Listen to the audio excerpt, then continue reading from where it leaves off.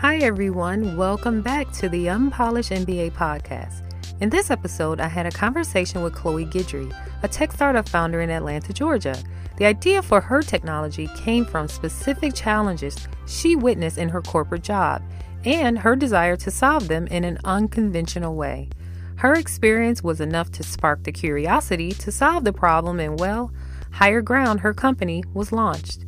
Of course, there were more steps involved, so let's hop in. I'm going to ask you the first two questions that I ask everybody. And the first question is, are you an entrepreneur or employee? I'm an entrepreneur. MBA or no MBA? MBA. So did the MBA come way before entrepreneurship, during, just before? Just before. I graduated from GSU in 2012. I started Higher Ground in 2019. Was there a reason in particular why you chose to do your MBA? Yes, my company at the time, Aon, was paying for it. Oh, and my smart. boss at the time, my manager, the managing director of our office said, "Hey, are you interested in this?" During just our regular sort of performance review, he's like, "I heard you talking about potentially looking at your MBA, and there's no better time than the present." I did the professional MBA program at GSU, which I don't think they have anymore. I think it's just the executive MBA program and then the traditional and fast track. So what's the difference with the professional one and the others? Yeah. So the professional MBA program was for sort of like mid-career manager level. They had program participants, that program leaders that sort of set everything up. They had dinner for you in the evenings. It was Monday and Wednesday from 5 to 9:30 for 2 years. And so they understood that you were working full time. So they created a sort of separate schedule and had the instructors sort of go around, fill in based on that schedule. And so our cohort was, I think, close to about 50 people. We took all of our classes together and we had the same group. So within that 50, we had a group of 6 individuals that we sort of was our core group for the 2-year period, and went through all of our projects and group work together and all of our coursework.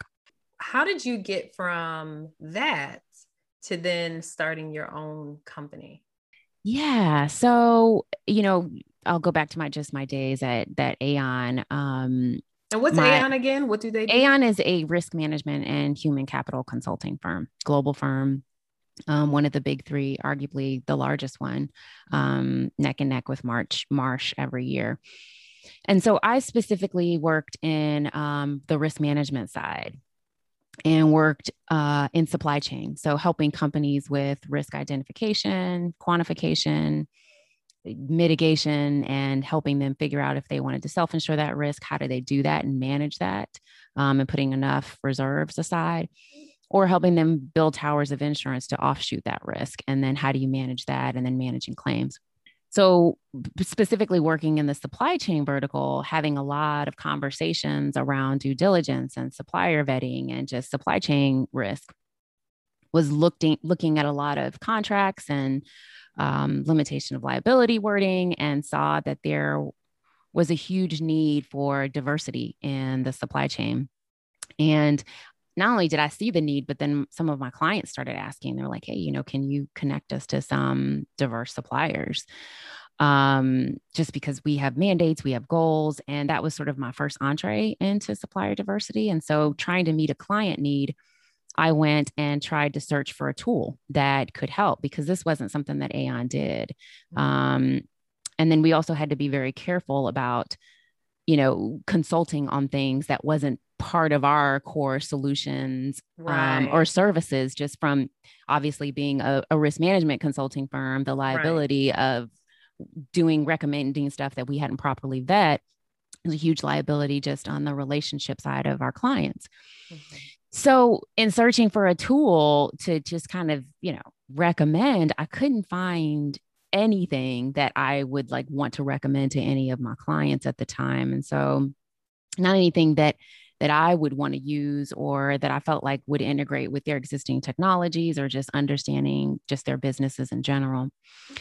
And so because of that big, business need, and because of just my background in vetting suppliers, and then also just understanding, I'd like dove into supplier diversity after that, because I was like, this is something that I'm super, super passionate about, is connecting women and minorities and veterans and LGBT owned businesses to some of these opportunities, because you just didn't see them, across the supply chain. And so if I felt like I could create a solution that then addressed this need, it would not only help the corporations, but also help some of these underserved groups. And so it spun out of just a business problem that I had and that some of my clients had. And I just kind of started, it wasn't initially where I was like, oh, I'm going to build this company. It was just like, well, let me start brainstorming and talking to people, and let me start thinking about what it would look like. And then I just started, I came to ATDC actually to start doing some customer discovery, and really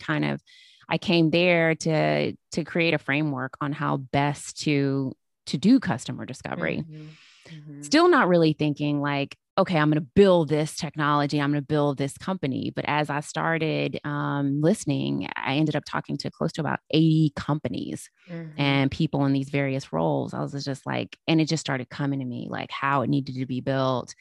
I knew that there was a market for it, and I knew all the different verticals and the challenges that they had. And I mean, it was sort of it was a blessing, like passion meets skill set meets purpose, because I, from a risk perspective, could help them with seeing, like, just addressing some of their challenges. I was also so passionate about it. Didn't know how to build technology, but I was like, you know what? I can figure that out. Yeah. I can fill that, and I can hire a team to kind of help me. But now I get into rooms and I know just as much about technology as, any of the other founders. So yeah, it's been an interesting journey. Exactly. It's funny you say that, because a lot of people focus on building the tech versus solving the problem. And as I always say, I'm like, okay, so you end up with the solution looking for a problem. Right. Right. No, I'm like, no, so you did it the right way. Here's the problem. Let me talk to these folks, and then let's figure out the best way that will solve it for them. Not the best way and the easiest way for me, right? Easy for them. Right. Exactly. This is interesting because most businesses come out of something that we've experienced or we've seen. So you're intimately in touch with and in tune with all of the components that go with something like this, and exactly who it helps. So how has your journey been? So when I say your journey, you said, okay, I'll figure out how to build the tech, right? And I'll figure out those other things. How has that been? Have you been surviving off of 2 hours of sleep, or has it been, okay, well, I can leverage my corporate network and they can help me? Like, what has that been for you? So here's another thing. So right after my MBA, maybe about a year after that, I ended up getting certified as a green belt in lean processes. So I feel like that really, really helped me, because I was like, okay, what do I need to really, really do? How can I organize this? And what parts need to come before these other parts for development? And I kind of just laid out a roadmap. And then when things are laid out just in writing for me, just the way my brain works, I can execute that way. Yeah.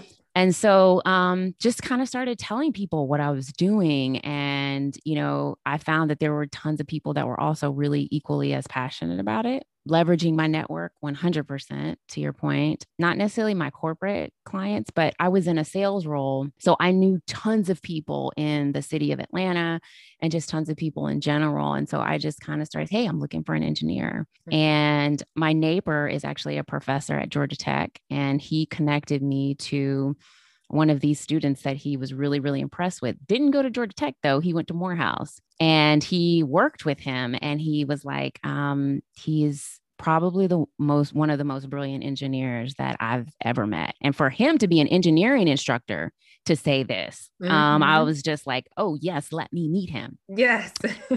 And he is. And so I hear so many horror stories about building technology and people not having the right teams and just, going through the ringers with engineering, but he's kind of taken the lead on that. And he helped develop sort of our architecture and foundation. But then we've also hired various agencies, to do certain things. And he's helped manage that process. Both of us have. So it's been good. That's a huge advantage. You have transitioned from, being the businesswoman to now being what we would call a STEM entrepreneur, because you have founded a STEM business, a technology business. And it does not mean that you have to build the tech yourself, but you have coordinated this whole thing that now puts you into another group of people. So you have made this journey from, working in risk and I'm working in consulting, to now not just a startup founder, but you're now even in this even more rare group who is like, I'm a woman of color STEM entrepreneur. Right. Right. I'm the type of person, like, I kind of keep my head down and just do the work. And, I have my goals and just try to focus. So I would like to be more connected to just the STEM community here. But, understanding and acknowledging, yes, that I am a founder of color and a woman of color, and understand all the challenges and the limitations that come with that, particularly just in technology and VC worlds, but making sure that I don't let that be my story too. So I constantly see articles, Black women only get, X amount. What is it? I don't log these numbers. I don't log these numbers to memory, because I'm always like, I'm not claiming that. And I don't want to necessarily, I can be a part of the conversation if we're talking about changing it, but I don't want to necessarily, just continue to perpetuate that this is the outcome for all Black women and all Black, founders. So, I just try to, keep my head down and do the work. And, when we get to the point where, hopefully I can do a little bit more philanthropic work, I definitely want to get out there so that other young Black women can see, hey, you can do this, and don't even listen to those statistics, because I just want you to look at me and see that I did it. Exactly. That's the part I love about it, and how you've been able to drive your own journey. Right. And you don't have to adopt that narrative as your story. Right. Tell me a little bit about, because I know that you mentioned the company real briefly. You said Higher Ground. Right. So tell me a little bit more about it. So we're here in Atlanta. We're a technology startup. And the way that I kind of describe it is we're a vendor management platform. So we help organizations better manage their existing suppliers. So we have a CRM component to our software, because what we found is a lot of supplier diversity and procurement teams and supply chain teams don't have a way to sort of track the suppliers that they're meeting with and keeping sort of a running log of potential suppliers when category managers come in and say, hey, we need this or we need X. They don't have a system for that. So there's a CRM component. And then there's also a sourcing component, which is the part that I think we talk about publicly the most, because it acts as sort of a marketplace. So the other side of our business is attracting diverse suppliers. So 4 verticals that we fall into in terms of just attracting and marketing to these suppliers is minority-owned businesses, women-owned businesses, veteran-owned businesses, and LGBT-owned businesses. So we get them onto the platform. And then when any of these organizations are clients and corporations, higher ed institutions, public and private government entities, they can then post procurement opportunities directly onto our platform and then invite any new diverse suppliers that they want to then bid on those opportunities. Wow, that's a robust system. As far as like suppliers, the vendors themselves signing up, how do they find out about you? So there's a lot of different ways. Right now, we are really just focused on the enterprise side. So we did a huge sort of push last year on focusing on the supplier side, because building a marketplace, it's the chicken it's hard. and egg, it's right? What we call the chicken and the egg problem. Yeah, exactly. And at first I was like, well, I have to do both at the same time, because we need the suppliers to attract the corporations, but we also need the corporations to attract the suppliers. But we built out the entire sort of CRM functionality while attracting these suppliers and worked with a couple of government agencies. And so last year, our whole focus was just onboarding suppliers. We've closed the supplier portal for now. We're not taking on any new suppliers. And we're focusing on growing the enterprise side. And then hopefully in Q3, we'll open up the supplier side back again and start bringing on some more suppliers. But we want to make sure that we can meet the demand and we have enough opportunities to go around that our suppliers can actually see the value of the platform, especially if they're paying for it. As you were talking, it made me think about like the sustainable goals that a lot of companies that do have a focus on ESG and sustainability, how your platform fits right into that. It makes them, it makes it easier for them to fulfill certain goals. Now, which one of the sustainability goals does your company fall under? Well, there's several actually. Okay. So equity in work. So making sure, and then gender equity. Okay. We fall into both those verticals, but then there's also the, vertical, I think it's 11, where it's economic development. We 100% fall into that as well. That's great. One of the things that I've been working on for a while, but it's actually becoming a little bit more public, is the work in sustainability. And so with so many companies that they have ESG goals and they're trying to figure out the best way to accomplish them without totally disrupting their operations and organization. So if those enterprises were interested in just learning more, where can they find out more about you? Well, they can reach out to me directly, just via email. Now that's what I'm talking about. That's true startup founder statements. No, just call me directly. I'm the CEO and I'm going to handle this. Yes, I'm going to handle this. And yes, they can call me. And I always love having those initial, I'm still like just obsessed with customer discovery. I love talking to potential clients and prospects and hearing what some of their challenges are and where they have needs and see if we can help them. So that's something I don't think I'll ever get away from. But good. They can reach out to me at Chloe at hireground.io, and Hireground is HIRE ground.io. Chloe, I want to thank you so much for spending time with me today and also sharing so much of yourself with the audience. I really appreciate you being here. Thank you. Thank you for having me, Monique. It was an absolute pleasure. Well, that's it. So what did you think? I must admit that I've had the pleasure of being a witness to part of Chloe's startup journey, and she is one of the most determined people I have ever met. While making the leap into the tech startup scene, she's decided to define her own experience and not let statistics or anything else get in her way. And in reality, that's the way that one must be as an entrepreneur. You have to be determined, and just like Chloe, be someone that others want to connect with, work with, and help to fulfill your goals so that you can have an impact on the world. She's proven that in everything from being introduced to the opportunity to pursue her MBA, all the way through being introduced to her brilliant developer.